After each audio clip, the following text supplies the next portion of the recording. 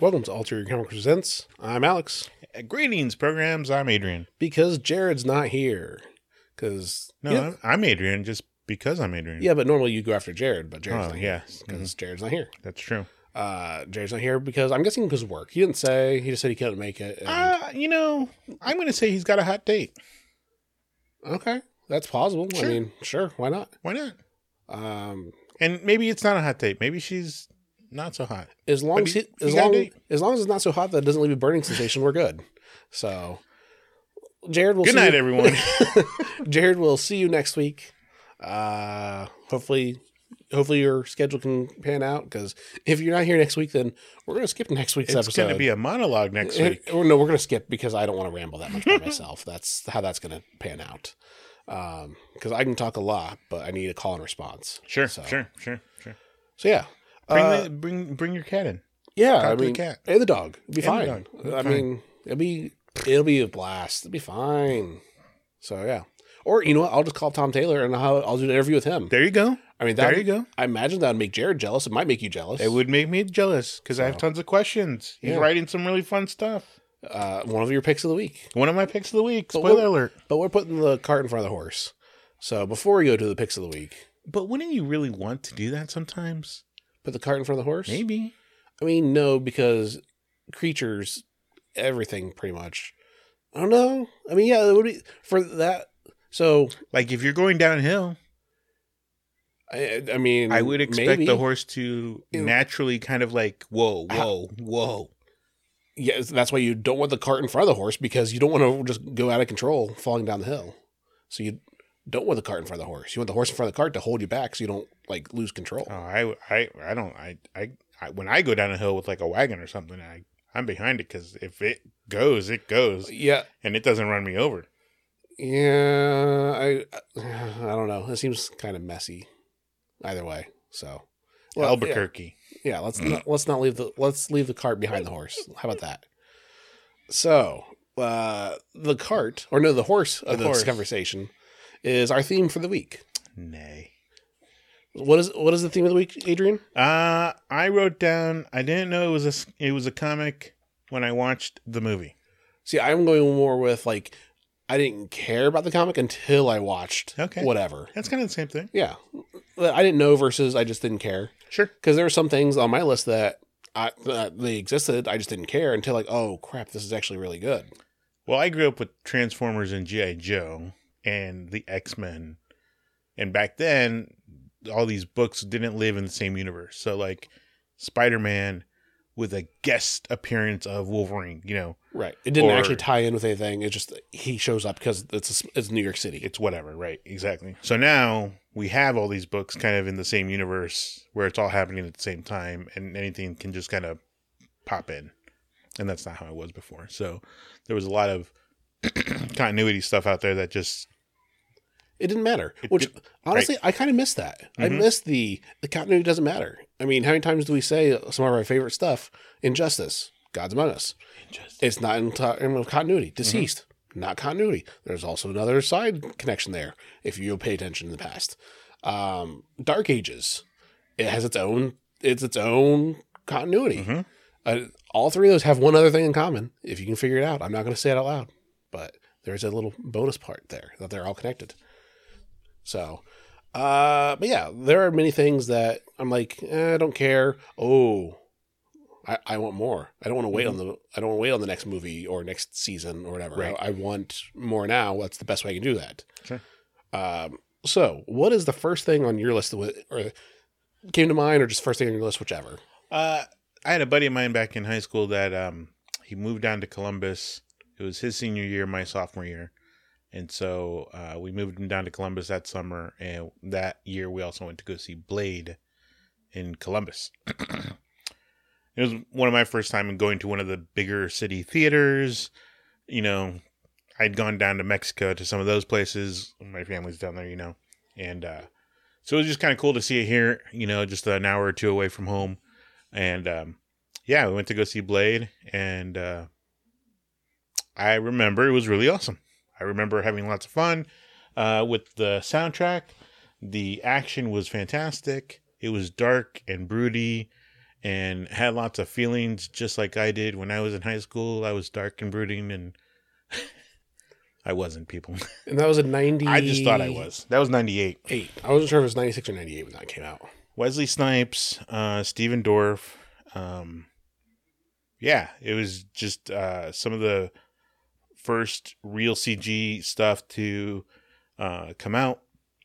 Just a lot of fun with this genre of book, that this Marvel book that I didn't really know about, because Blade actually made his first appearance back in 1973 in a Dracula book.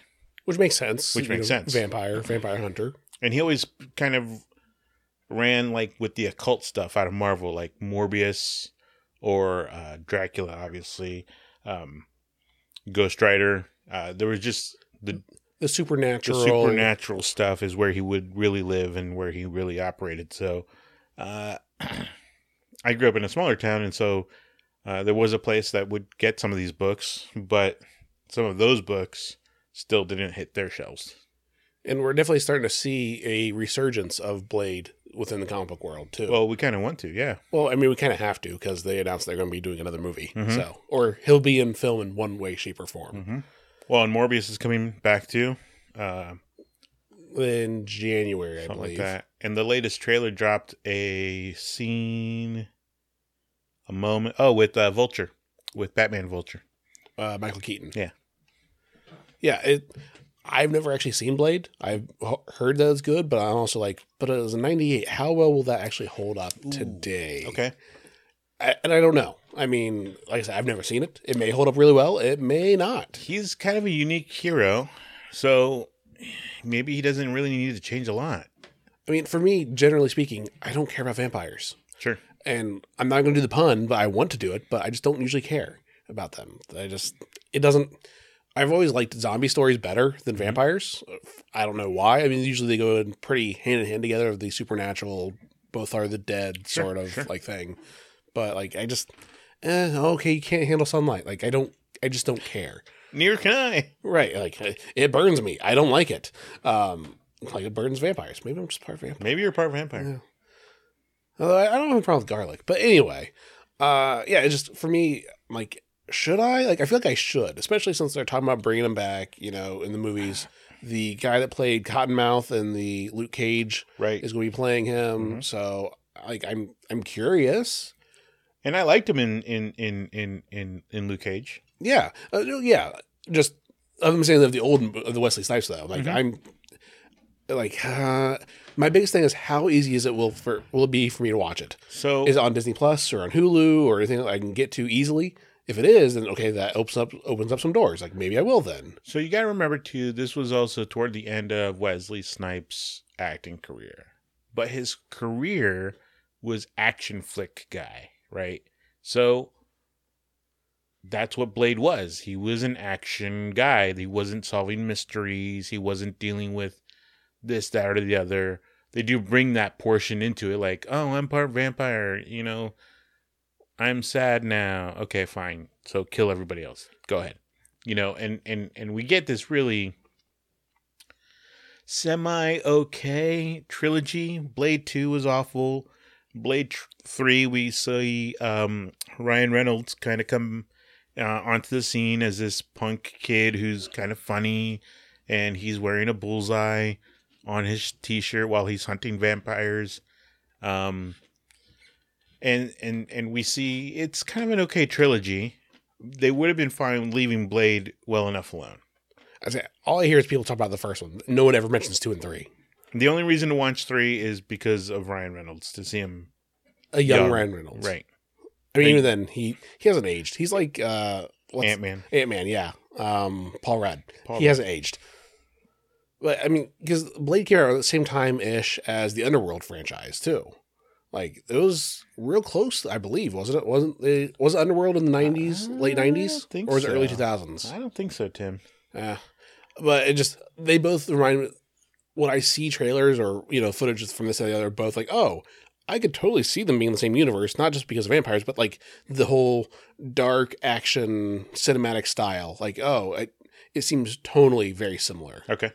to me. And like, I don't care. Like, I guess, I mean, I've watched all of Underworld because Laura wanted me to watch it, and she had them. I was like, well, screw it. I can do a movie marathon by myself, and I did. And I can say that I've seen them all. We watched the first one. We watched one of the first ones. I don't know if it was the first one. I know we watched it 2003. 5 years later. So that was roughly around time as Blade 3 then. Yeah. So it was that same, close enough, I would say. Sure. Within 10 years, close enough. Close enough.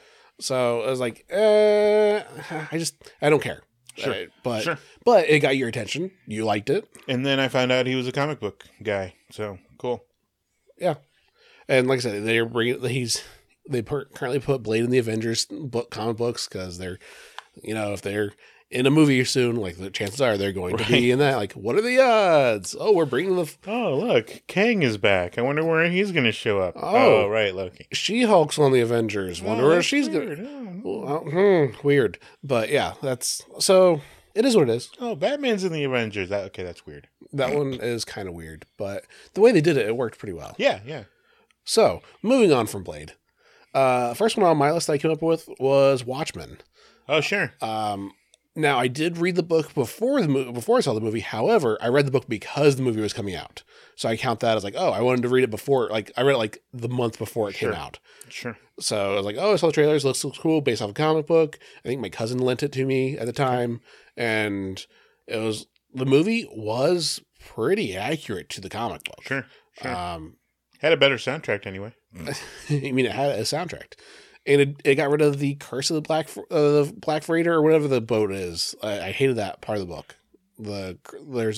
So in the comic book, there was the main story, Watchmen story. Mm-hmm. Then like the last 3 pages of each one had a comic book within the comic book. When the kids was reading, like of a cursed freighter or whatever, like it's a old pirate ship that whatever, blah, blah, blah. Oh, yeah. Sure. I remember reading it all. Then, like, if I ever reread this, I'm skipping that completely. Or I'll read that by itself and read the main core Watchmen story by itself because there is no overlap. It just exists. Now, there's some metaphors of like whatever with it, but I don't care. When I'm hooked to the main story, this side story, I don't care. Sure, give me more of the main story, especially with because I remember I was like, oh, maybe it ties in. Maybe they'll reference this. No. It doesn't. I do find it somewhat annoying when some of these comic book writers try to give us a public service announcement through their book. You're no To Kill a Mockingbird. You're no Romeo and Juliet. You're no whatever classic novel. You're not even The Great Gatsby, even. Right. Like, come on, just stop it. And some of them, they do a really good job. Either do it well or don't do it at all. There is don't force it. There is no middle ground. Don't force it. Yeah, like right. If you're gonna do it, it best be good. Right. And some people have done that really well. Like cool, that works out. But when you do it halfway, it reminds me of the angsty, teenagers that are in college. Like, oh well, I'm an artist and blah blah blah. Like you don't understand the emo kids. Sure. Like no, quit trying to put yourself like. You're still a rich kid from Wisconsin. Right. You don't know about struggle. Like, let's be honest. Oh no, you lost your iPhone charger. Oh. Like, it'll be fine. That's kind of the joke that I was making with Blade when I went to go watch it. I was dark and broody, and no, I was just a punk kid. Right. You thought you were, but you thought you were deep, but no. It's fine. No. I mean, yeah. So yeah, Watchmen. I read it. Like I said, technically before the movie, but because of the movie. But because of the movie. This is why I want to read it. And that's one of those ones that if you're kind of new to comics, that's probably not a good jumping off point. It's a terrible jumping on point. I mean, the only thing that it is good for is it is self-contained. Sure. You don't have to worry about anything before. Or I mean, there are stuff that they've done since then that take place before and after, but you don't need that. You can just say, here, read this, good to go. Done. One and done. Yep. And that's the nice thing about that. But who originally published? It was DC still. Was it still DC? I'm pretty sure, yeah. Okay. It was either DC or I think they owned Dynamite. It might have been them. I'm pretty sure it was DC that actually originally published it. Dynamite. But yeah, Watchmen for me. That one stood out to me, and I watched the HBO series that came out last year, and I would say that series was better than the original comic books. Even really, it was. I mean, it took place, I think part of it too is it takes place in the roughly now, like still following. Watchmen took place in the 80s. This takes place now, so it is more modernized. A lot of things translate better because it is. I understand this now because I live that now. Versus before I was born, I didn't really understand everything then. That was Alan Moore, wasn't it? I believe so. Yeah, he's crazy. He did a lot of stuff. The League of Extraordinary Gentlemen too. Which let's jump to that. Hey, let's jump to that. On your list. That was actually one of those that was like, hey, I watch a movie with Sean Connery. Oh, it's got some, oh, this is cool. The Invisible Man and some Dracula chick and, Tom Sawyer. Oh, they're all in this book. Oh, they're in this movie because they were in a book together. Oh, okay. And the movie is phenomenal. I like the movie. I love the movie. It's simple. I believe that was Sean Connery's last movie. I think he retired after that. I think that was his retirement. You think so? I think it was that. Then he retired. I'm pretty sure. Okay, I'll believe it. I can't think of. There might have been stuff that released after that, but I think it was like the same year, like he was doing. But that was like his last thing he did. I believe that was the story. That's the story I know, at least. I don't know if it's true or not, but that's the story I know. Fact check that. But no, that was one of those movies that I'm like, okay, cool. Oh, this is a fun take on pre-World War II stuff, post-World War I, not exactly steampunky, but not mythos. I don't know. But it was a fun story. And then I come to find out that it is a comic book by Alan Moore. And that went back in 99 is when that came out originally. And it went out, 21 issues or so? Yeah. I had fun with the movie, and the art is a little weird for me. You guys know me. If the art's weird, I struggle with it. It's a lot like Hellboy. It might even be the same artist, the Mike Mignola style of weird, liney. Yeah, like this is cartoony, but not cartoony. It reminds me of the art of the American anime Aeon Flux. Super stretched out, like necks and arms, and very liney. Super muscular on very skinny bodies. That was Kevin O'Neill who did the original artwork for Extraordinary Gentlemen. Before I forget, according to Britannica.com, Connery officially retired from acting following his appearance in the comic book series adaptation of League of Extraordinary Gentlemen. Oh, okay. They went on to do various voice acting roles, but that was his actual on-camera role. All right. So I was right. Woohoo! Woohoo! But yeah, 99 to 2007, the book League of Extraordinary Gentlemen came out. Alan Moore, he's pretty iconic in the comic book world. He did Crisis. I think Identity Crisis. DC's Identity Crisis. One of the crises. One of the ones. He's done a lot. Yeah. I mean, if you talk to him like, oh, what do you think of this? Oh, it's crap. Whatever he did in the past, it's crap. Right. I don't know if he's just trying to like boost his sales of his current stuff. Like, no, that's crap. Read this instead. Yeah. I mean, that's a smart play. I don't blame him for that. Or if that's just him being a grumpy old man. It could just be him being a grumpy old man. I can believe that. Yeah. But it was funny because when I went to go check out the cast of the League of Extraordinary Gentlemen, there was the vampire lady is the same lady that did La Femme Nikita, the original one. And then if you remember the Doctor Who episode with Van Gogh, the guy who plays Van Gogh is the same guy who plays the Invisible Man in which you never see, obviously, in the movie. And yeah, I like a lot of those old-timey, not really old-timey, but kind of like a nostalgic feel for them. That's why I was really glad when I found out that The Rocketeer was one of those movies that had come from a comic book and that there was a comic book that existed before the movie. I loved The Rocketeer when it came out back in, 90, 91? It's been a hot minute since that came out. And it was one of those, pre-World War II, old-timey, let's go out on a date to the diner and to the 5-cent movie, and the flying circus is a thing. It kind of reminds me of the '89 Batman, where it's like a futuristic, but we're still like mixing generations together. Like, oh, it's in the future, but not like it's a weird, or like a Fallout universe, like the games. Like, oh, it's a dystopian future, but not really. Like we're in the future with like flying cars and stuff, but we're still driving cars in like the 20s. Sure, sort of thing. Sure. No, this was 30s, 40s, post World War I, pre World War II. They have a couple of miniseries. They've done many comic books on that sense. Right. He appeared back in like 82. He's really old. I should be careful with that because that was the year I was born in. He's really young. he's not been around very long. No. He first appeared in a book called Star Slayer, and he was just kind of like a guest appearance kind of guy. But then had a bunch of miniseries after that to just kind of fill in sales for that publisher. And then in '91 they had that movie, the Disney movie. So it's on Disney Plus.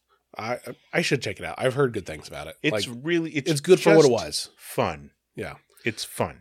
Going back to League of Extraordinary Gentlemen, I want to skip ahead a little bit. That this week there's a book called Heathens #1, which is like an evil League of Extraordinary Gentlemen. Oh, okay. It has a bunch of like one's a pirate person, one's like Jack the Ripper, like is on the team.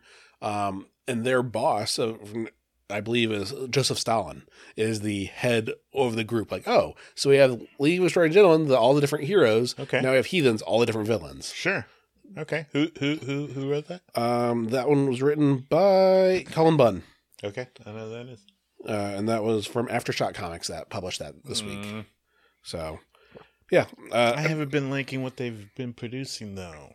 But if you like League of Extraordinary Gentlemen, the books, you might like this. I'll try it. So, going up for next on my list is The Punisher. Okay. Specifically the 2004 Punisher movie. There were so many. With John Travolta as the villain. So it had... that one was okay. That was before they did the Warzone movies. Those I didn't like at all. Man, those were just violence for the sake of violence. This one actually had a pretty good story. I mean, it was Punisher, his family dying at the park, him holding them.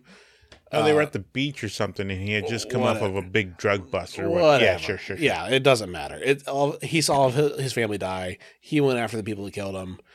Kevin Nash, the wrestler, was the big Russian guy with blonde hair, and he did the boiled water onto his face. That scene with the whole baseball bat, the grenade, and jumping in the bathtub, and all that fun stuff.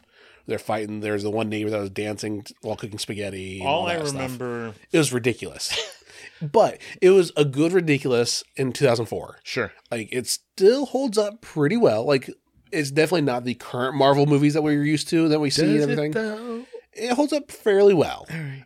It holds up as well as Spider-Man 1 and 2 do. I'll put it that way. So it holds up fairly well. It's we've definitely grown since then, but it's still fun, and it's not just Punisher doing violence and not just here's an hour of him shooting up people. No, I mean I still like there's one scene in here that I really enjoy when he's trying to torture the guy, has him hanging upside down on chains. Like the thing about the torches, you don't actually feel the heat. You feel it feels cold. It feels cold because it burns the synapses so fast it feels cold. Right.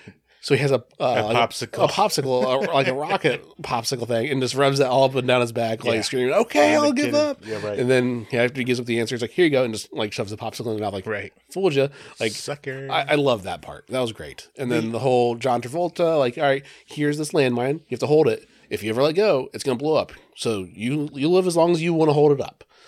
And is that how it ends? Yeah. Okay. Or it's some sort of device, explosive, that he has to hold it. If he lets go, then it blows up and it'll kill him. Is that the one where he brings a knife to a gunfight? Yes. All right. With the Johnny Cash bad guy? Yeah. Okay. All right. Like, it was, don't get me wrong, there was a lot wrong with it. However, it was 2004. We hadn't seen Iron Man yet. They haven't reignited the whole everything yet. It might have been, it was before The Dark Knight. I think Batman Begins was right around that same time that came out. Okay. So it was the tail end before we got the new generation of movies. But it was enough that for me, I was like, well, this is kind of cool.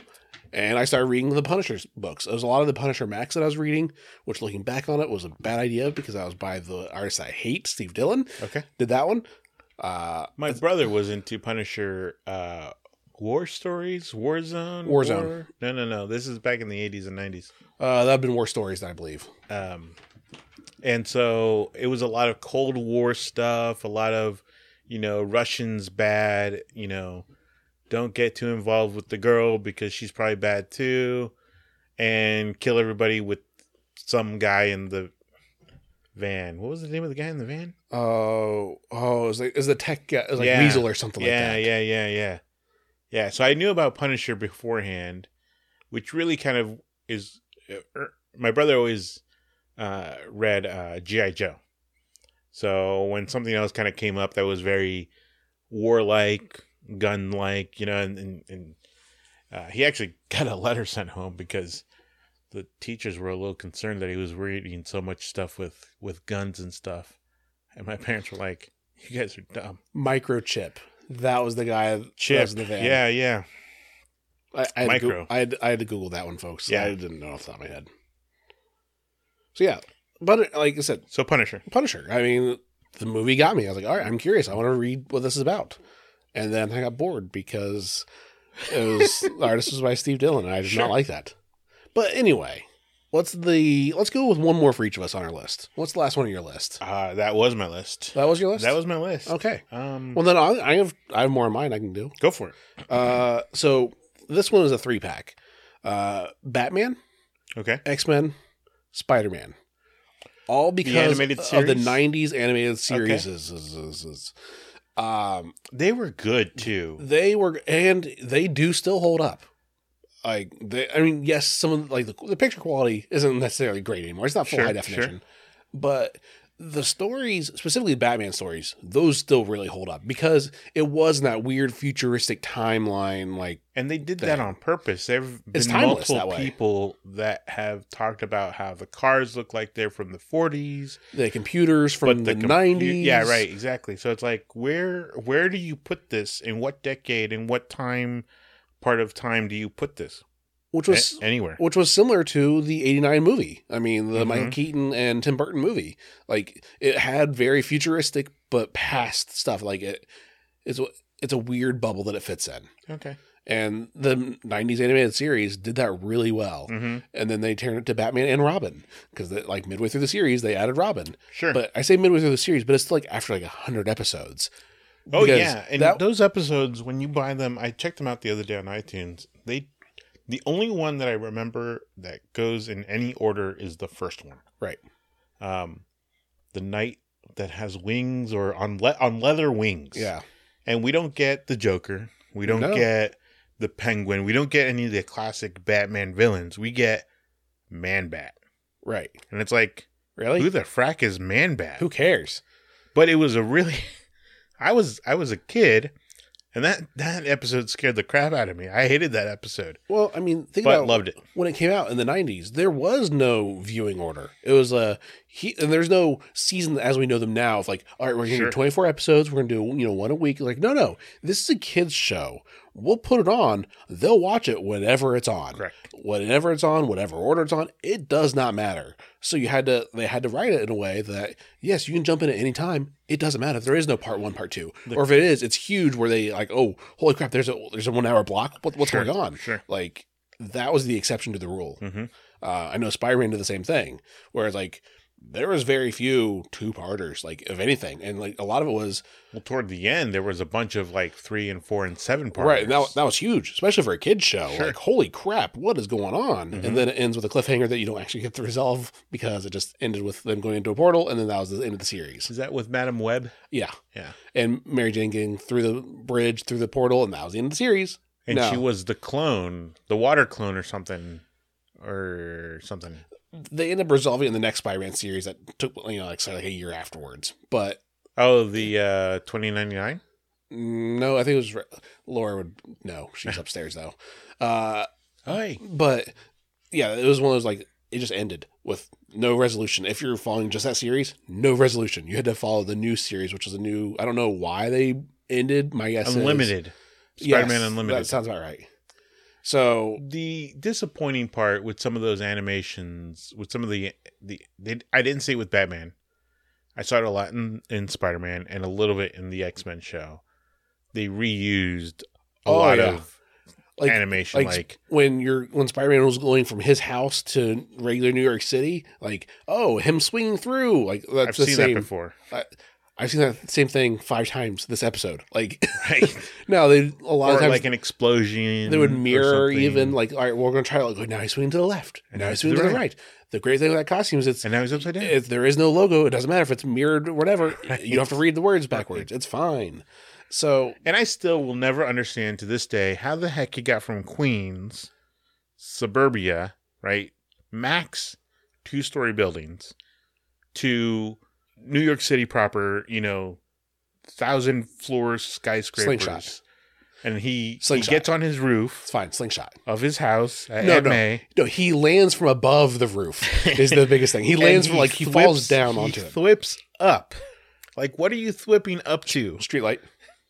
And then slingshot it. They're only as tall as the house itself. It'll be fine. Trees are tall. It'll be fine. It'll be fine. Yeah. Years ago, me and my cousin would talk like of all the powers to have. Honestly, around here, Spider-Man's would be one of the worst because at least with the web shooters. Because what am I going to web sling to? Right. There's downtown Lima. Okay, well, I have a 3-block radius I can do. Right. Outside of that, there's really not much else.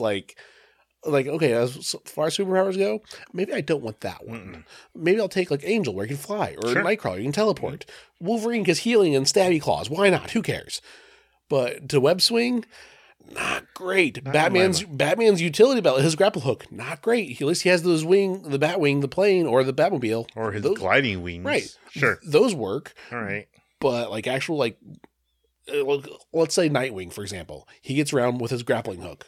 Well, that only gets you so far, and around here, that's not a whole lot. Right. So, but I mean, still, yes. In the show, that was kind of like, what are you slinging to there, bud? And that's one thing they've glossed over in the comic books too. Of he's in New York City. It's fine. It's fine.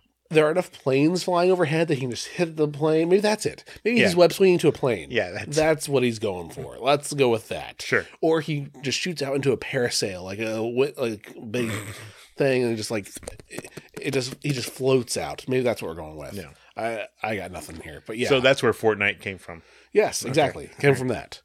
But you're right. Those shows held. They withstood the test of time. For us. My kids like the X-Men show. They like Spider-Man. If you watch it, if you're 10 and under for the first time, it's great. Once you get over that age, if you're watching it for the first time, okay. Yeah, I think I can. There's enough datedness to it. I want to watch the new cartoon instead. You know what, though? The animated movie, The Mask of the Phantasm. Holy crap. I think that's still fantastic. Also terrifying as a kid. I remember when I watched it as a kid, I didn't want to even press play because the cover of the VHS, that's right, folks, was so terrifying. The Phantasm, what is this guy? He has a hook hand. I don't know. I'm not touching that. Twist. Hey, I mean, I do remember jumping when Salvatore gets when the Joker poisons and kills him because it's this high pitched organ. It's scary. It's a jump scare. Yeah. And it's Salvatore with his big smile, poisoned smile, and he's dead, and it's a cartoon. It's not supposed to be scary. Right. But as a child, holy crap. Sure. I remember, off another side tangent here, the Mickey Mouse, when he had the whole cap. Yeah. I forget what he has, the magic cap that was able to control stuff. Oh, the Sorcerer's Apprentice. Yes, that one. The whole brooms when they came on their own, they kept multiplying. Yes. That terrified me because that was the crescendo of the music. Mickey Mouse was terrified. I was like, this is what is going on here? The Night of Witch Mountain is the part of Fantasia that scared me. Yeah. But there you're actually watching Satan come out of a mountain. Right. So, I mean. So, as an adult now, I was no, that's fine. But as a kid, that's kind of scary. You're not expecting that from a Mickey Mouse thing. What is going on here? So, right. And then the last one for that group is the X-Men animated series, which is also a weird limbo, too, of okay, they're in the 90s costumes, but they're telling the 70s and 80s stories and stuff. Oh, sure. because the whole Dark Phoenix saga. Like, wait, Dark Phoenix is there. Apocalypse. We get a hint of the Age of Apocalypse. We get a couple of different of those stories, but I think what I like most about the X-Men, even then, and even now, they're dealing with it now, but they're kind of, I don't know, they're forcing a resolution. It was a classic line, that humans fear what they don't understand, right? And so we dealt with a lot of racial things, and this is what I was talking about before. If you write it well, and you don't force it, it works really well. It works really well, right? So, well, no, Adrian, the X-Men weren't about race relations. Yeah, right. They were forever. Let's talk about what was going on in the 60s when they came out, and these people are born different. Right. Yeah, this has nothing to do with race relations. Even with having spotlights on Kitty Pryde, who is Jewish, like as another minority, like they are showing all sorts of everything. Well, even the idea that a mutant could be literally anybody from the planet, and here she gains his or her power at puberty, right? That manifest. So anybody. Sometimes uncontrollably. Like sometimes you can't control your mutant ability. Sure. And so, and it's funny because I think a lot of kids will go through that even today. And I don't care what some people say. It's like, oh no, my kid totally, those posts that like, yeah, my 5-year-old just, quoted Shakespeare. No, he didn't. No, he did not. I think we hit some real big realizations in our lives at those ages where it's like, wait a minute. I was just having fun with my friends out in, the street, if kids do that anymore. And now I'm in a larger part of the world and it's wrong. Something's wrong with the world, right?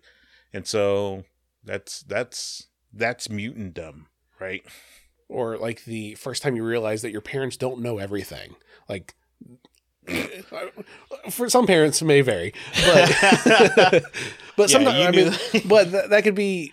However, though, that can be like, but you're my parents. You tell me what to do. You must know what's going on. Sure. Then you find out, holy crap, you don't know what's going on. Right. Also, well, that world shattering at that point. Like I always knew I can go to you if something happens. Go to you. It'll be fine.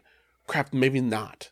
Maybe there's, or anytime you like when families deal with death, or just even is something as benign as my friend is moving away. Sure. Well, how do I deal with that? I don't know because I've never happened that's never happened to me before. I don't understand what to do now. Sure. And it's out of your control. Right. And the X-Men and all sorts of things it's out of my control. And all right, well, let's come up with the best solution we can and go from there. So, yeah, for me, X-Men, Spider-Man, and Batman are really the reason why I got into comic books. Those 3 shows. Sure. That was my reason to get into it. Like, oh, these are great.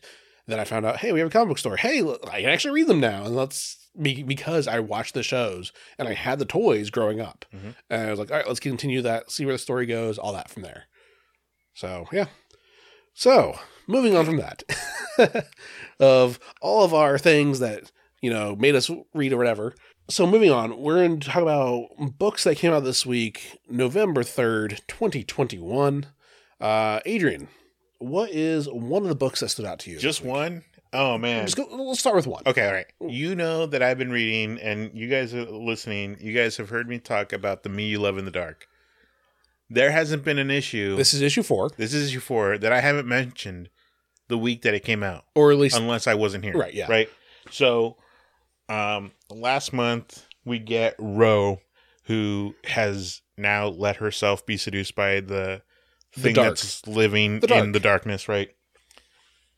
And now we're seeing the repercussions of that. Just because you're romantically attracted to somebody doesn't make it okay, right? It doesn't. Yeah.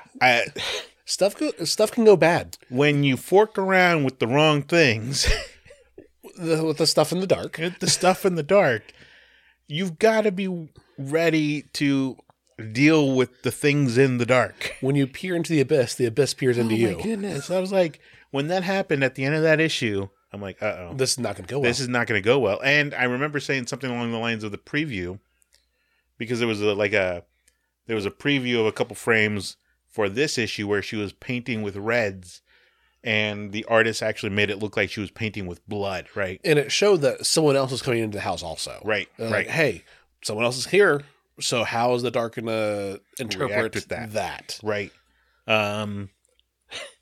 I just love, when we first meet Ro, she takes the story of the ghost of the house being haunted very lightly. She's like, oh no, this is great. That's what I want. I want to be inspired by something that isn't real. And I'm even going to talk to it like it is real. And we're pals. To make fun of the thing that I know for sure isn't real. And then, holy crap, it is real. Right.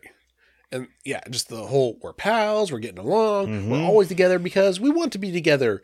Sometimes couples need to have time apart. Like, you need to still be yourself.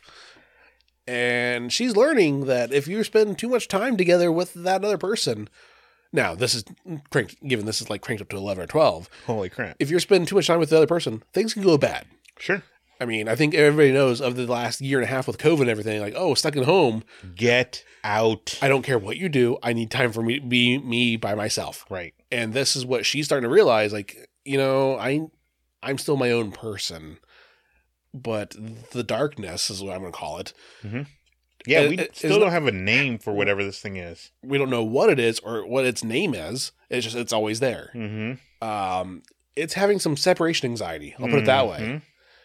And I don't want to go too far into what happens here, but I joked earlier that sweet Ro, that the honeymoon is over. You are going to regret that. Like their happiness forever. Like, oh, we're good and happy. No. I don't know. I'm still going to counter your honeymoon analogy because there implies that there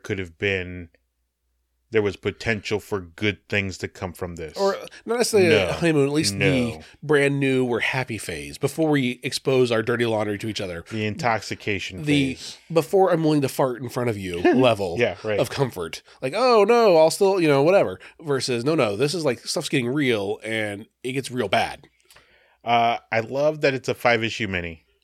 I don't feel like it's being rushed. I think we're getting the appropriate amount of story in each issue, and I have a really good feeling about this. I don't think the last issue, issue 5, is going to be, because we've talked about that with other books. We've talked about it with the Clone Wars. We've talked about it with, I'm still digesting the ending of Die. I'm liking it more and more as I think about it and I read it again.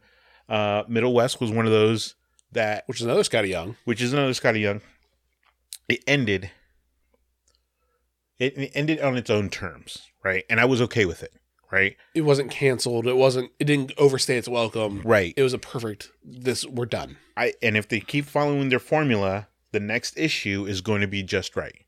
Because we have gone from you're just a joke to me to this last frame where she is obviously scared outside of her mind. As she should be. Right. You don't fornicate with the things in the dark. Right. Yeah, and I'm going to extra long with this because this was one of my picks of the week, too. Like, this was just so good. Yeah, it really was. And this is... And I don't like horror books. Well, I don't like the scary stuff. And I was about to say, this is the first horror book of the series that's actually horror. That 1 through 3 were light, like, like something's off, but nothing's like, it's not a horror. It's like supernatural, but not supernatural horror. This is the first one that I say is actually like getting horror levels. Okay. All right. Like, it was a slow build for the horror. It's not the, blood and guts initially. Like, no, this is a slow burn. I think that gets you fully immersed and then like, oh, now we're not just ripping the rug out from the beginning. Like, hello, rip. No, it's like, oh, come on in, have a cup of tea, have blah, blah, blah. And I think that makes the villain a little bit more villainous is, hey. It's playing the long game. Hey, I've got candy in my, van with no windows. Come in. Sure, we'll watch your favorite movie. Sure. What is this one about? Oh, whatever. Let's watch this together. Because the thing is really curious. He even kind of says that he doesn't understand people in the other issues. Like, he doesn't know how to relate to them. because he's been alone for so long. You know, so he kind of, was he lying to her the whole time? Or is this some sort of penance that he's having to deal with, or what? But yeah, I get what you're saying with how this is the first horror book of the book. Yeah, I like how that begins with the issue of her in her t-shirt, a Say Anything shirt. Oh yeah, like it's definitely like it's playing off of the we're a cheesy romance thing, right? And no, it's not romance. I mean, it's a little bit of I think it was reference of the author, like fan of the older stuff, whatever. But I do think it also plays in very well of the romance of it, and I mean, Say Anything would not go over well now. Random kid shows up with a boom, like playing outside your window. It doesn't play very well now. Most of those rom-coms back in the day, when you try to replicate them in real life, they don't work. Right. And I think this is part of that reference too. Like, and it's just very subtle. Like, hey, she's still happy at the beginning, because the whole boombox scene from Say Anything, it's a happy moment, blah, blah, blah. But then it gets dark. It slowly gets more and more. And that's the other thing too, is the book as a series, I need to go back and read it. It has slowly gotten darker and darker as the darkness that lives in the building has done its stuff. Right. So yeah. No, I want to see, because she's an artist. Right. Right. She's a painter, and she's a Pinterest. She's a painter. I want to see some of these pieces of art that because she's gone into overdrive. She was there to paint one collection, and I think he says the dude that stops by, it's her manager, right? He says something like, "Wow, you've painted like 10 collections. I was expecting 3 or 4." I was getting ready to fire you because you haven't done anything, right? Versus, holy cow! I mean, we see glimpses in the background of some of it. We don't see full details of anything.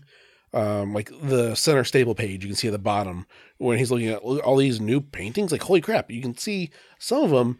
And the further ones in the back do seem to have a little more color to it. Mm-hmm. But the ones, as they get closer and closer forward, they do get darker and darker and darker as well.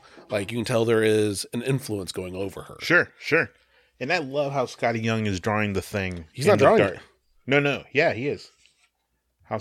He's writing it. He's writing it. It's Jorge. Yes. Or George Corona. I love how Jorge's drawing the thing in the house. The first time we meet him, he's very elongated, long, like skeletal arms, and then humanoid-like. Yeah, and then we see like dark corners with like multiple eyes and multiple teeth, and it's like, oh, you're gonna kill something. And it's not going to be pretty. I have a theory where it's going to be going. I'm going to say it off mic since you actually read it. I don't want to give spoilers on the podcast, but I have a theory where that's going to go, and I'm probably going to be wrong, but I don't care. I'm going to go with it. But that is it doesn't matter because the book is so good. Right. But that is the Me You Love in the Dark, issue 4 of 5. And who knows? And we got no preview of the last issue. We may get, who knows? They may do, volume 2 or anything like that. It's hard to tell. I hope not. I mean, as long as it's still good, I'm okay with it. But I don't want them to do it just for the sake of doing it. Right. So that was our first one. What is the other one that stood out to you this week that you love? Tom Taylor, yet again, Dark Knights of Steel. What I loved was the opening. And it reminded me of the movie Man of Steel with What's-His-Face and the other What's-His-Face. But good. It's like, the opening was still good. Well, I mean, and the message that Jor-El gives to his son. The opening was good. Just the rest of the movie was garbage. We'll agree to disagree. But anyway, Jor-El talks to his son via computer message, right? And he's talking to him about how you're going to be different. You're going to be God to these people. They won't know how to understand you. And we're getting the scribe the same kind of message, but it's not Jor-El speaking to his son. It's the human's point of view. It's this whole thing of like, they look like us, or they're going to look like us. The 3 lines I see: they will look like us, they will sound like us, but they will not be like. They are not like us. Which you could take as Kryptonians, they're not like us. These humans are not like us Kryptonians. But it's not that. And then you turn the page. It's they humans. are demons. Right. And I'm like, oh, yep, that's okay. Let's go. So let's do this. So the whole premise of this book is, what if they landed in the Knights of the Round Table era of civilization, the Dark Ages, instead of not even they, not just Kal-El, right? It's a they, and the mom, I forget her name, Laura. But yeah, instead of just launching Kal-El in the rocket ship, no. We actually built it big enough that the three of us can fit. Wait, what? Right? They could have just made it bigger? Yeah. What? Fine. They built it bigger, and they built it earlier because it is before Kal-El is born. Correct. Because the crash land, and like, I'm giving birth now. Is what's going on there. What I love about this is, so we are only getting one origin story, and it's because Batman exists. A Batman exists. The Robins exist. Right. It's Green Arrow. It's the DC universe. Green Lantern. And Black Canary. And Black Lightning. Yeah. So it is the DC comics that you know and love, but in the Dark Ages. With swords and arrows. And horses and yeah, right. I mean, it's weird seeing Batman around like a world of knights and stuff. Like, well, why? But why is he Batman? And with the sword, too. Because right. You only do one thing with the sword. You knock people out with them, duh. Oh, okay. I mean, if you use the hilt, you intimidate and you knock people out with the hilt. That's what you do. Yeah. But holy twist ending. The twist, right. Well, not even that. The two twists. No, the reason why those two are talking. The whole subject matter of what Jor-El and Bruce are talking about. And then that last frame you just looked at. I'm saying, yeah, there's a twist that they're talking about. Yep. And then the cliffhanger ending issue. Holy cow. 1 page frame, right? Folks, we don't want to give away spoilers, but I really want to. And holy cow. I didn't expect Captain America to be in a DC book. It is yet another 12-issue series that I'm like, oh, I'm subscribing to this because it's Tom Taylor and it's phenomenal. I'm a little worried. I'm not going to lie. It's 12 issues, but if anybody can do it, it's going to be Tom Taylor. Yeah. Because what's his face? Who's writing Nice on the Lake? Tinian. And he's the one who's doing the vampires. Yeah, the DC vampires. The DC vampires. So apparently, DC should just stop all of its ongoing continuity. Too much miniseries. I'm perfectly okay with this. And run with miniseries. Or just break continuity completely. Mm-hmm. And not have to worry about this. Well, where does this fit that? Who cares? Let's just read it and enjoy it. Cut back. Okay, DC, less if you're listening. More. DC and Marvel. Back. And Marvel. Marvel is just as guilty. Less is more. Give us less big, we don't need 52 series at least. Because, yeah, right. That's when New 52 started, was 52 series. We don't need that. Give us 30. How many Batman books were there when that happened? How many Batman books are there now? Still? There's a bunch. There is a bunch. And that's fine. But it's too much. Yeah. Give us 1 or 2.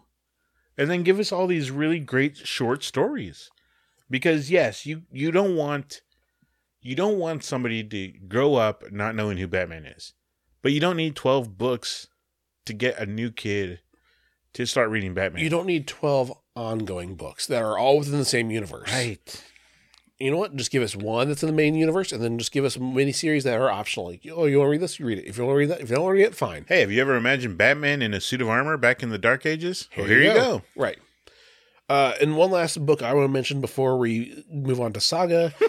Right. Is Knighted #1. This is a 5-issue miniseries. It's by AWA Comics. The cover looks very familiar.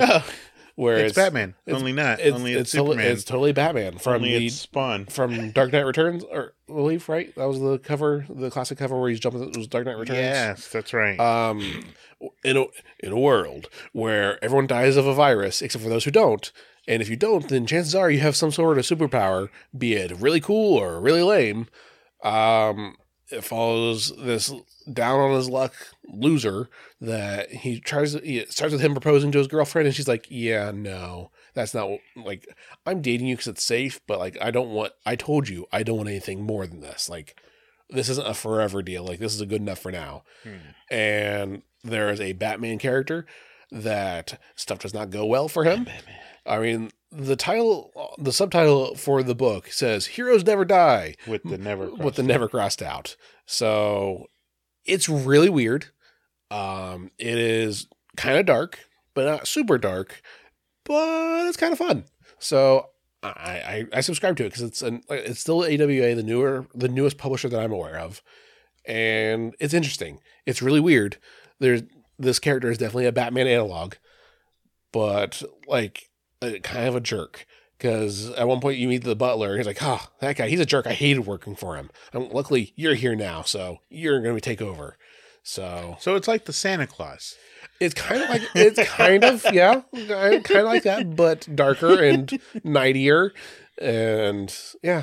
Oh, dude, this is totally Morgan Freeman as Lucius Fox. Oh yeah, yeah. There's definitely some similarities. There's going to be a lawsuit or something, or they're going to make a movie. Oh man, this is not going to end well. So yeah, Knighted, Dark Knighted, 5-issue miniseries.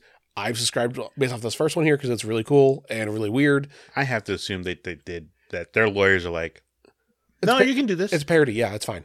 I mean, if Spawn can do it, they can do it too. So it's fine. So yeah, that is my other pick of the week. Saga. So if you're going to still listen to this, Saga. Great. Cool. Saga Volume 3. Thank you for sticking around for this whole episode. If not, then crap. Yeah.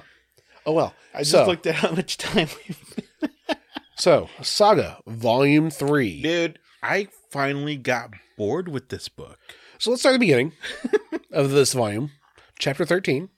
If you remember, Chapter 12 ended with the whole family on the planet with the author of their favorite book. Prince book. Prince Robot was interviewing, interrogating the author, and he's like, hey, well, I know they're going to show up. And Hazel in the narration is like, funny thing is, we've been there for a week. We've been there for 5 days. So this jumps playing board games. So this jumps into a week ago. Like, how did they actually get there, and what got them to that point? So yeah, flashback to them meeting, like them still on the spaceship before they even made the author and everything. And they're flying. But if you remember, Marco's dad just died. Oh, he did. He dead. I mean, he saved them, but he's dead. Mm-hmm. And they actually address, like, hey, if someone you know and love dies, you're not just going to get right over it. Like, how many comic books do we see someone dies, like, the rest of them, like, oh, it's sad, but moving on. Like, this is, like, full-on depression state for Marco. Well, he's even got that depression beard. Yeah, like, he doesn't care. He's very zoned out, whatever. And his mom comes up to Alana saying, hey, we can't just ignore this. He's not, like, this isn't just a short-term thing. Like, we need to actually, like, we need to help him. What I really like about that conversation between the two is, like, essentially she's like, what did you do to my son? You drove him insane. You are feeding him donkey dong. Yeah. And it's like, she shared a book with them. She read the romance novel that they fell in love with. Right. And it's like, what is this garbage? What are you doing? And I have to be honest. I kind of feel the same way about this book.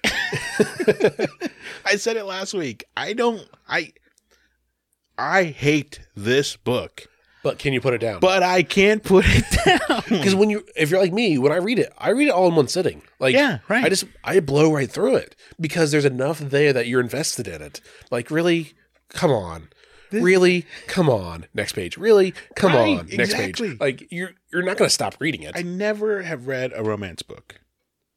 Except for the one that I listened, the Star Wars book that some friends of mine were like, dude, you got to read it. This is great. So I listened to the audiobook. And I'm like, what did you make me do? And I feel the same way about this. But I cannot put it down. I can't put it down. I don't like this book, but I can't put it down. Well, and for me, I have mixed feelings about the book as outside of the romance part of how it jumps from, we're at story A with Alana and story B of the will.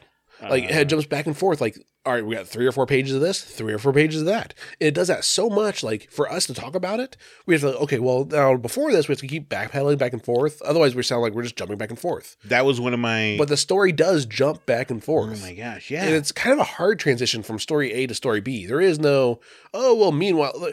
There is no commercial break that TV shows use to use that for that, but they don't use that for the mechanism.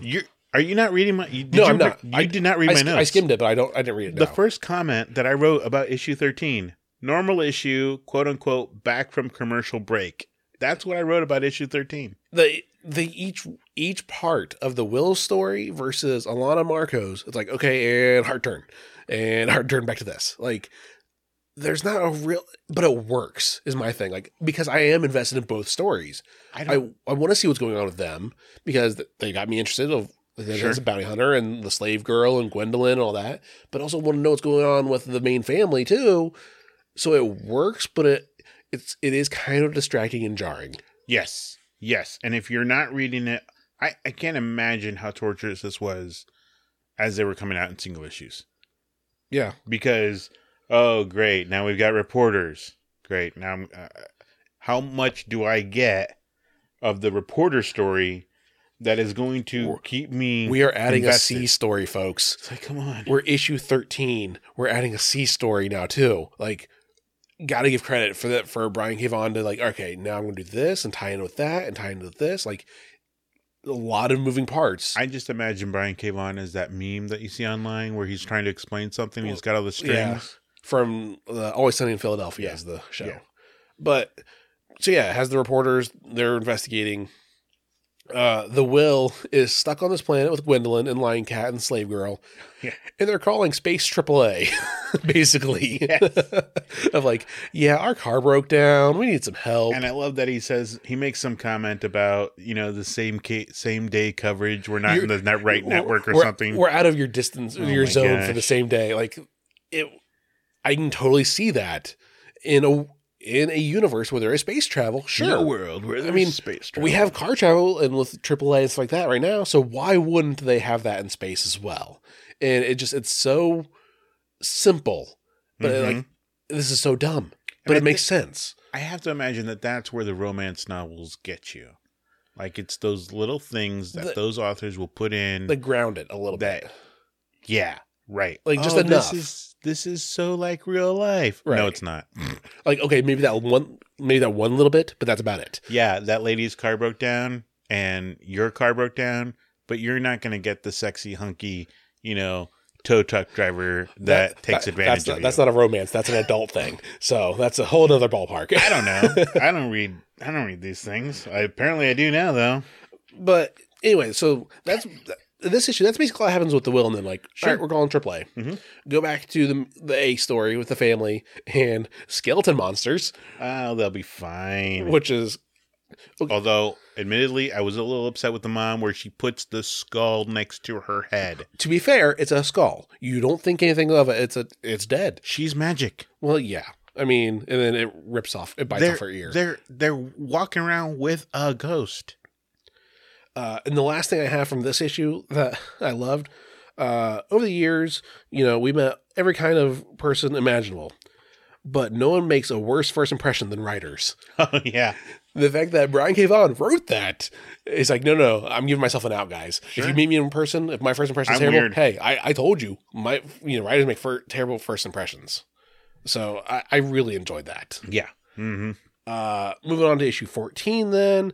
We meet a brand new winged character. Yay, a new character. So time for a D story, but you find out it's still part of the C story with the writers, where it is Alana's mom. Stepmom. That's the same age as her. That is the same. They went to school together. and it's funny because I'm like, are you guys hitting on her? Oh, no, you're trying to get the story. That's where you're like, oh, you clearly must be her sister. I mean, you would also think you're the same age, you're living at the address. Okay, maybe you're related.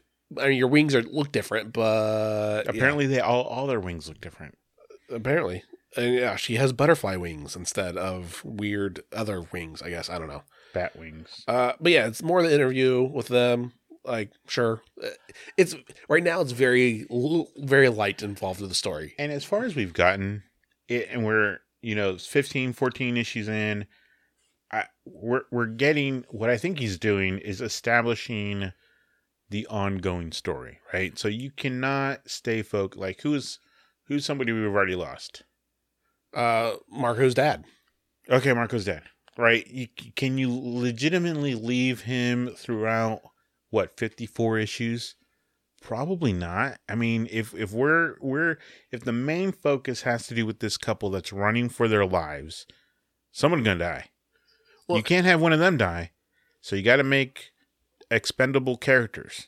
Well, I think also at this point in Brian K. Vaughan's writing career, he already did the one story, one focal point. Why the Last Man it was very much focused on York. He didn't do the rest of the world building. Mm-hmm. This is world building. Holy crap. Okay. Yes, we have the main story, but it's not the all about just them. Like there are other pieces that will come into their lives later, and you want to be invested in them. So I have to introduce them early, segments here and there. Mm-hmm. They'll probably annoy you. They'll probably get in the way, but these eventually reporters annoy the heck out of me. But eventually, they're going to matter. I do feel bad though when one of them does get shot. So they do the little interview thing with the stepmom. Nothing really happens out of that. Go back to the main story with Alana Marco. They meet the writer. He weird. Yeah, I mean, the one point Alana says, or no, Hazel in the narration says, some civilizations, they do like a baptism, for cleansing, whatever. Yeah, that was gross. This is mine. The writer drunk puked on him and drunk puked on her, and it was disgusting. It was gross. Go back to, then it jumps a hard turn again. Back to wherever the will is. The will and Gwen and all that. And I have in my notes, I believe this is the origin of Sharknado, folks. We have flying, colorful sharks. Colorful sharks. So, in my opinion, I don't know which came out first, but I'm going to give it credit to this because I don't like the franchise. This is the beginning of Sharknado, right here in Saga. Sure. Brian K. Vaughan, if he didn't do the first, he did the best. Of one panel, that's all we need. Flying sharks, done. It's funny too because in the same scene, I went all Disney in my head, and I heard Sebastian, singing "Go On and Kiss the Girl," and I already don't like the Will because he has emotional problems and he's a bounty hunter. Like, you can't get any more cliche, right? He's broken. Then we get this, and it's like, why can't you be normal? Why can't you just go kill people for money? Why do you have to be broken? And then it kind of starts making a weird sort of sense. Be one-dimensional. I want you to do this because that's what you are. That's what you are. But that's not what you are. But it's not. And we get to see that's not what he is. And I'm okay with it. It's a romance novel. And he finally does kiss her, and she does decks him. To be fair, though, there is a panel that she gets into it. She closes her eyes, like she accepts it. There's one panel where he kiss. Right. Next panel, she's like, what? Surprise, then kiss. Then she comes to her senses and punches a tooth out, knocks him solid. And it's funny because obviously it's his own psyche saying this, but his hallucinations don't kiss me again. Well, but she said, Gwendolyn said, next time you touch me without my permission, I'm going to punch your heart out. And she's like, his hallucination without permission. Right. Which is implying that if you get my permission next time, she'll be okay with it. She got into it. I'm telling you, she was into it. She has the feels. She has the feels. But then we'll go back to the A story. And then it takes another hard turn. Back to the A story. I mean, it does have a good cliffhanger, that is a good commercial break right there. It is. Of without my permission. Next. Back to the main story. Now back to where really not much happens other than Marco's mom is starting to get the feels for the writer. And I mean, it kind of makes sense, I guess, sort of. I feel like that's where we as young people kind of make it all about the wrong things. They're connecting firstly on an emotional level, right? On an intellectual level. And really that's what's going to take any relationship beyond when you get old and crusty. That's what's going to go the distance is the relationship. Right. Not the physical aspects. It's the emotional. The last thing I have for this book was my favorite page. slave girl hanging out with Lion Cat, and she's like, slave girl's trying to figure out who I am. She's like, oh, sure. My name is Sophie. I'm this, and then the last thing, I'm a dirty, no good, horrible person. Lying. And she's like, oh, like it was a test. It reminded me of the episode of Community when they were doing like, okay, I'll just make sure it wasn't me. Cool. And she's like, okay, I'm just making sure I'm not those things. I'm just lying to myself. Right. So, right. Like that is why Lion Cat is like my favorite character of the whole series. Sure. Because it's more than one dimensional. Sure. Chapter 15, the cover of 15. The cover of 15 is the cover of the romance novel. It's the romance that they're reading in the book. Right. And it's the cover of the romance novel that they're reading in the book. It's a romance novel in a romance novel, and this is the cover of them living out of their Marco romance. and Alana posing in the same way as the cover of the romance novel within the book. I don't think Body's been like that, even in real life. Holy meta. I really enjoy it. Like, I just love that. Like, really? You are trolling everybody, and I love it. Like, it's a great meta with that. We see the sea story, the print with the reporters meeting another robot being, Prince Robot's cousin or some sort. Yeah, it's another royalty mm-hmm. on some random planet. They're interviewing what's going on here, and the reporter gets shot. What? Yeah, and that's kind of I mentioned that a second ago. Like, I really found them annoying when we first met them, but I'm like, oh, you just got shot. Because you're actually doing a good job of investigating the story. You're not slandering or anything. You are following the leads. You're doing the work. Right. You're putting the work in. Right. And don't worry, the sniper. He gone. He gone. The robot army do a swift and mighty full attack. That's like an orbital nuke dropped onto a building. Like, right. They were somewhere in there. Instead of like figure out which floor, no, just take out the whole building. Take out the whole building. Who cares? Oh, there's innocents involved? Well, then they shouldn't have been harboring a fugitive. Right. They're all dead.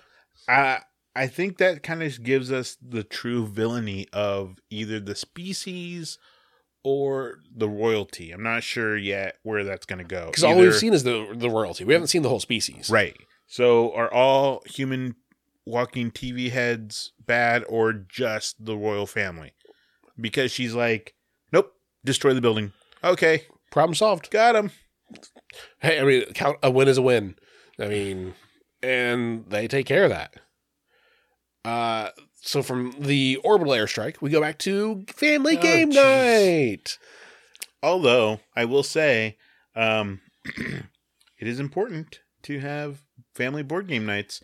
Where can we get some board games? At Alter Ego Comics. What? Really? Oh, okay. But I again, like this part of the story, it doesn't really move the story a whole lot. However, it does show the humanity of the characters. Like life isn't all just action sequences. Brian wants us to fall in love with these two. With all the characters though too, not just Marco's mom and the writer, which I don't know either one's name. But the whole family, like, no, they are a family. There is connection there. Mm-hmm. And they're not just random characters. Like, every character has value. Right. And boy, does it gets to you. They do a quick little, jumps from there to a quick little AAA meeting. And it was in the AAA meeting that I wrote the note, this is the Wonder Years. This is a romance novel from the perspective of Fred Savage as Hazel. I threw the book down for a second. Because holy crap, you made that realization. I'm like, come on, no. I don't want to like this book. Goes back to more family game night. Not a whole lot happens in this. No. There's a whole weird, there's a funny awkwardness between the daughter and Alana and the mother-in-law do kind of make a quick connection. They do. But it's very... It doesn't really move the story as much as it moves the connection together. Right. There's the one part where, is she praying? Nope. And we're moving on. Like, I don't, if this is a clean podcast, we're not going to talk about that, but it's not what's going on. She's not praying. Then all of a sudden, the will gets stabbed in the neck. By the kid. Yay. By the slave girl. Yay. Oh, crap. Kill or be killed. So here we go. And that's the end of that issue where he's bleeding out with a knife in his neck and it's not great for him. Then chapter 16, it's okay, we need to go a little bit faster on this one. First thing I want to notice, did you notice the shirt on the guy at the beginning of chapter 16? The wing guy, the president guy, the political guy, the yes. Heart? Did you notice that shirt? No. Look at the babysitter as well. It's the same logo of shirt, different color. No, really? Yeah. I believe it's supposed to be a band that is in that world, but they're the same. It's the same. It's a heart with the wings and the little graphics on it. It's the exact same shirt. I mean, different color because one's a ghost, one's not. A ghost and one's not. But really? It's the same logo as Hazel or Isabel. Which I think that's cool. Like, oh, we're keeping up continuity. Like, oh, they're fashion. So it is. So based off of that, I would say that Isabel then has not been dead for that long. If they're still wearing that shirt, right? And now it could. I mean, well, the Beatles have been around since God knows how long. People are still wearing that, but it is still showing she hasn't been dead for thousands of years. What I do like that Brian K. Vaughan does is he tries to introduce a little bit of doubt into the audience, into you and I, saying, "What if Ilana isn't as wholesome as you think she is? What if she's a spy?" It doesn't work on us because, like, 2 seconds later, we read, "No, that can't be it." Right. But I like the attempt. But everyone else in that world, they don't know what's true and what's not necessarily. Correct. Until they do the work, and that's what the reporters are doing. They're doing the work, and they're getting a little bit too close for that work. Mm-hmm. Which I want to backtrack a little bit. I wonder if that's why the reporter was the target of that sniper shot. And not the robot. Not the robot. Because the reporters are getting too close to what's going on. And that would make sense because the robot then cleans her tracks. Yeah. I mean, that's the first rule of assassination is pointing the finger at someone else. No, tying up loose ends. Oh yeah. So back to this. We see back on the Will's planet, Gwendolyn is starting to hallucinate as well. Yay, she ate something. And very quickly finds out, okay, I'm hallucinating. I know you're not real because I love the lying. Hey, Kat, am I seeing the person I lost my virginity to? Lying? Question mark? Like, what are you talking about? Okay, I'm hallucinating. Like, that is great detective skills. Like, okay, that's not real. I need to solve this. What has changed? I ate something. Gotta get out of my system. Gotta puke it up.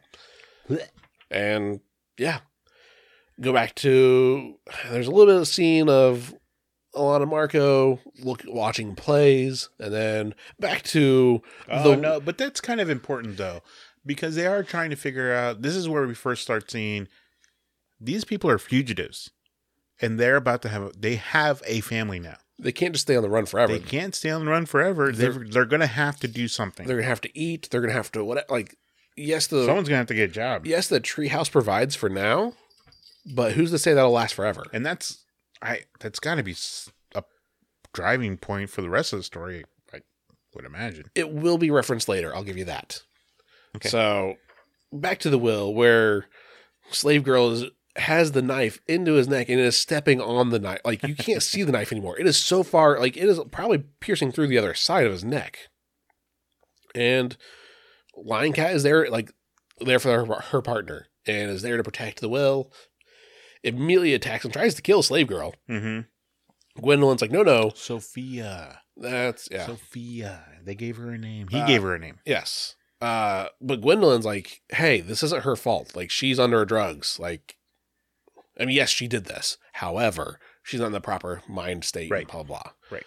And yeah.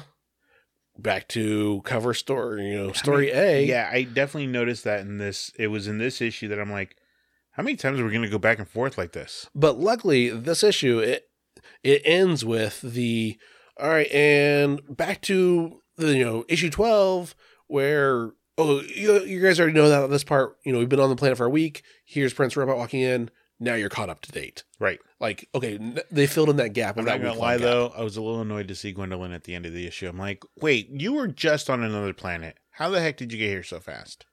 Triple Magic. AAA, they fixed up their ship. Spa Magic. I mean, yeah. I know. Issue 17 starts out with reporters and a new source. A new character appears. two new characters appear. The puppy. The drug. What I wrote down, the drug dart dog, the Triple D. The dog comes in, like shoots out drugs out of his nose. Drugs, both reporters, and the dog's owner, agent. I do have to say, I do like the drug. Yeah. If you ever talk about this, you'll kill yourself. You'll be dead. It'll automatically trigger you're dead. Continue living your life. Do everything like you were going to. You just can't talk about this. You just can't talk about this. And a part of me wants to be like, I really hope that's a lie. I hope it was just water in the dart or whatever. It's not a real drug. And they've been convinced that if they do this, they'll die. But if someone that comes in with a magic helm with a whatever that we've seen before, we have seen this before, does the teleporting, you don't probably mess with them. No. And that's why I wonder if this person did try to assassinate them before, or had they hired out another contractor, sure, to do the hit. Okay, they failed. Teleported out before the hit. Well, no, I'm not saying that. I'm saying if this person hired the sniper and to try to take out the reporters. Oh. And is like, hey, okay, that failed. Okay, I have to do more hands-on approach. I gotta, I have to actually get my hands dirty. Okay, here's this. Here's an option for you. Mm-hmm. Either try to tell anybody you're dead instantly, or kill the story. Right. So they're left in the wings. Back to caught up to today now time of the writer bleeding out. Gwendolyn is spying from the hilltop, and she's like, okay, we need magic. The only person I know that does magic, that can do this kind of magic, is Marco. We have to get to him. We need to get to him. Right. We need to find magic to do this. And as we keep going, I wrote down about, finally, Alana gets it. This whole time, I feel like she's kind of been in denial about her role in a family unit, what she's supposed to do. I like the fight that she picks with her mother-in-law an issue or two ago. Who are you to tell me what I should or shouldn't be doing as the mother in this relationship? You do your thing. I'll do mine. Right. Right? Respect my role. Right. And my rule. And the whole time she's kind of fighting back against this whole idea of we have a family. We have a family. She even says before she started praying, really? You're going to use that line against me? Of course I know that we have a family now. Right. That isn't the point of my arguing with you. And then she says it. Her family's in danger. Something's going to happen. We have to do something because we have a family. Right. Yeah. And it's funny because it's coming from her. And I don't know. It's been my experiences when I had my kids, my wife figured, I had to figure that whole process just kind of grew literally with her. I'm going to be a mother. We're going to be a family. I'm pregnant. There's a thing inside of me. This needs to happen. This needs to happen. This needs to happen. Whereas with me, I pulled over one day, like 4 months into it, and had a mild panic attack. Holy crap. I'm going to be a father. Right. It hit you. It finally hit you. And so just that whole scene where she says, because we have a family to think about now. When she finally comes to realize it, I'm like, wait a minute, you're kind of delayed on this. This thing was growing inside of you. Yeah. And you just now put two and two together. But sometimes that's just the way it happens. And I love the whole debate of, well, what's the opposite of war? Peace? No. Peace isn't the opposite of war. Now, I don't necessarily agree with what they said is the opposite of war.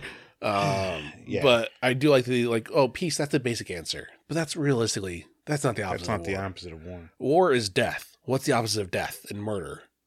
Life. So he's not wrong. He's not wrong, but he's not completely right. No. But at this point, Marco's mom, yes, she just lost her husband, but she's in love with this guy. Mm-hmm. Like, she is, like... Her heartstrings have been pulled. She is full on, I love this dude, even though it's like the opposites attract. Like, even though he's a pacifist that doesn't believe in this and whatever, but love this guy, we'll protect him. Prince Robot shoots him, or shoots the mom.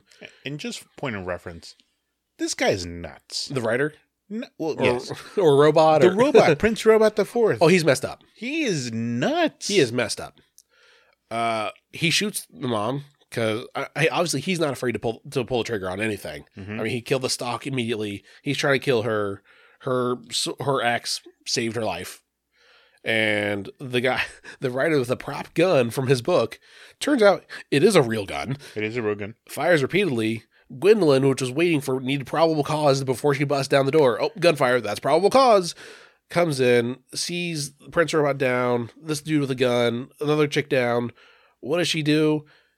Stabby. As soon as the writer pointed the gun at her, the Will's spear stored right through the eye. And boy, I won't call Marco's mom the Widowmaker at this point, or the Black Widow, because she keeps everyone that she loves dead. Stop being around when people die. But then we see Prince Robot, which we thought was dead. What does his screen say? He's rebooting. Restarting. This may take a few moments. Like, oh, I just want to hear like the Windows 95 booting noise. Like that's what I'm picturing. That's end of 17. 16. Final issue of this volume that we're going over today. 18. Or 18. Yes, end of 17, going on to 18. I can read numbers. Who says I can't?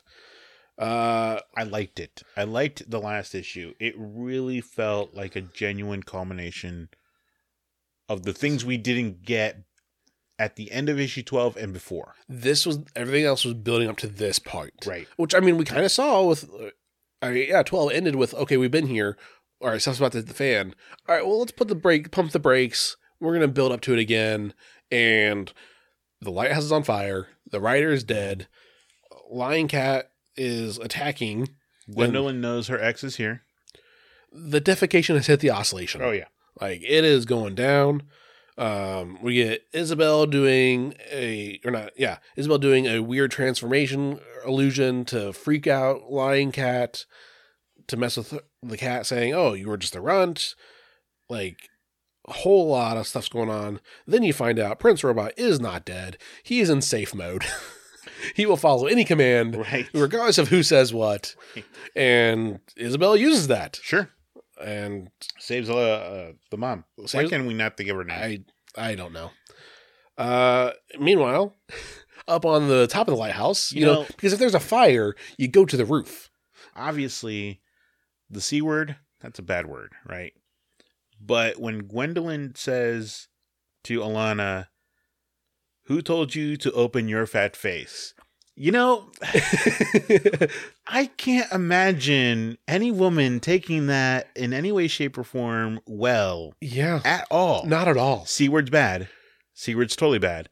This I one's feel up like there. That was worse. Or that might get the response of using the C word at that point. Oh my gosh. All right, we're a nuclear arms race at this point. Who told you to open your fat face? Then we get a trust fall. An unwilling trust fall. Oh, yeah, right. Where Marco's like, well, either we get killed by you or whatever. Here, you have wings. You're going to go flying off. Which is funny because not 2 seconds ago, she's like, they don't do anything. They were trimmed. As a part of not royalty, my wings are automatically clipped. So that way it keeps the lower class, you know who they are because they don't have flying wings. And I love the confidence he has in her. How did you know it would work? Because you're my wife. You can do anything. Like that line, like, holy cow. Like, that's just so much. Right. You find out that, the whole reason why Gwendolyn's there is like, originally it was there for the rings, but no, she fell in love with the Will. Will is dying. Marco, you have magic. Save his life. Sure. And Marco's like, it's not going to work. That only works for our race. It doesn't work for others. Like, it's only for us.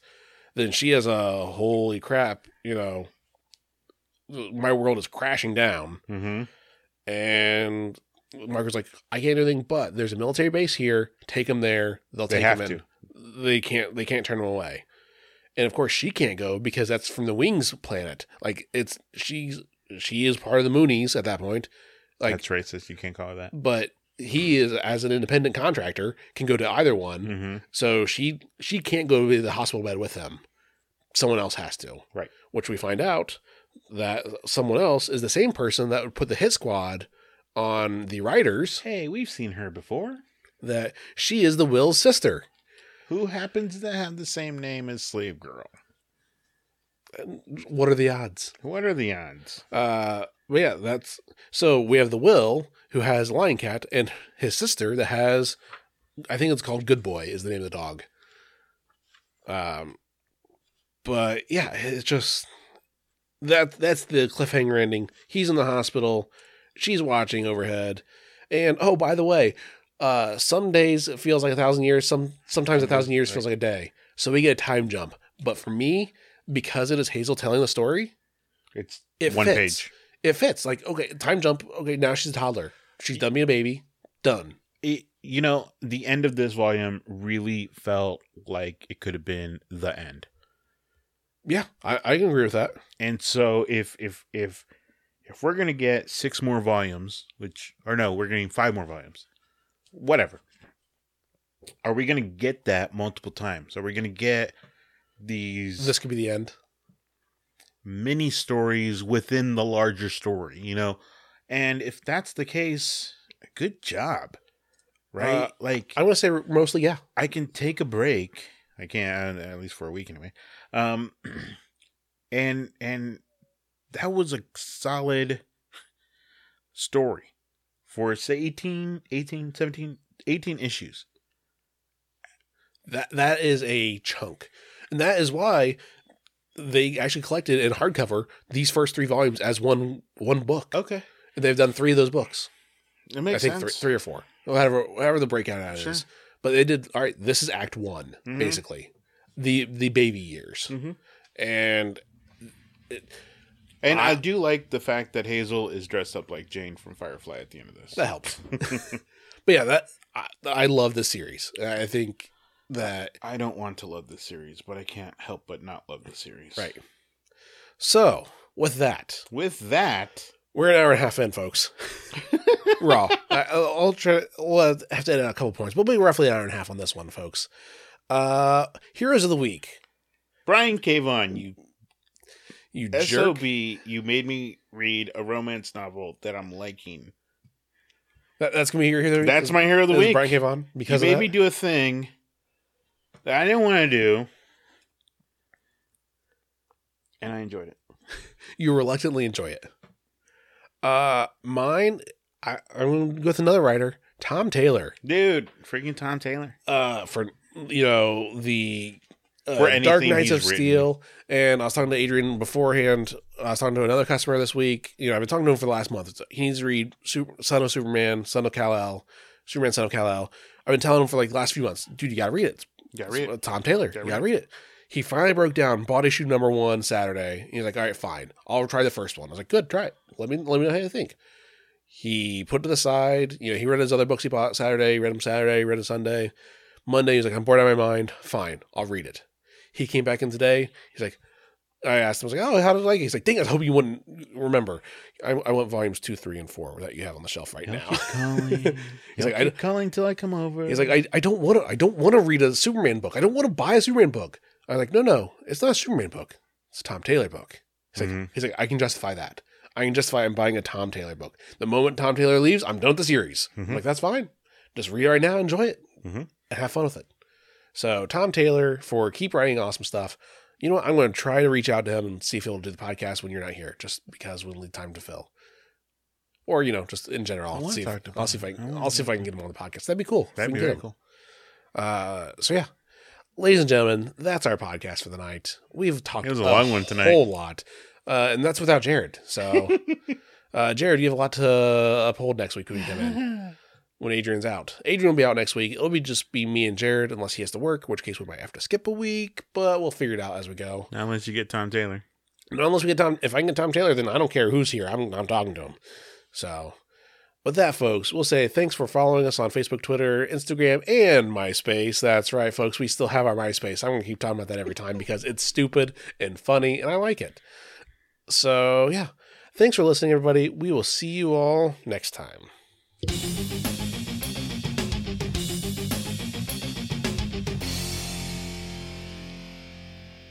1 hour and 35 minutes. 1 hour and 30. Who told you to open your fat face?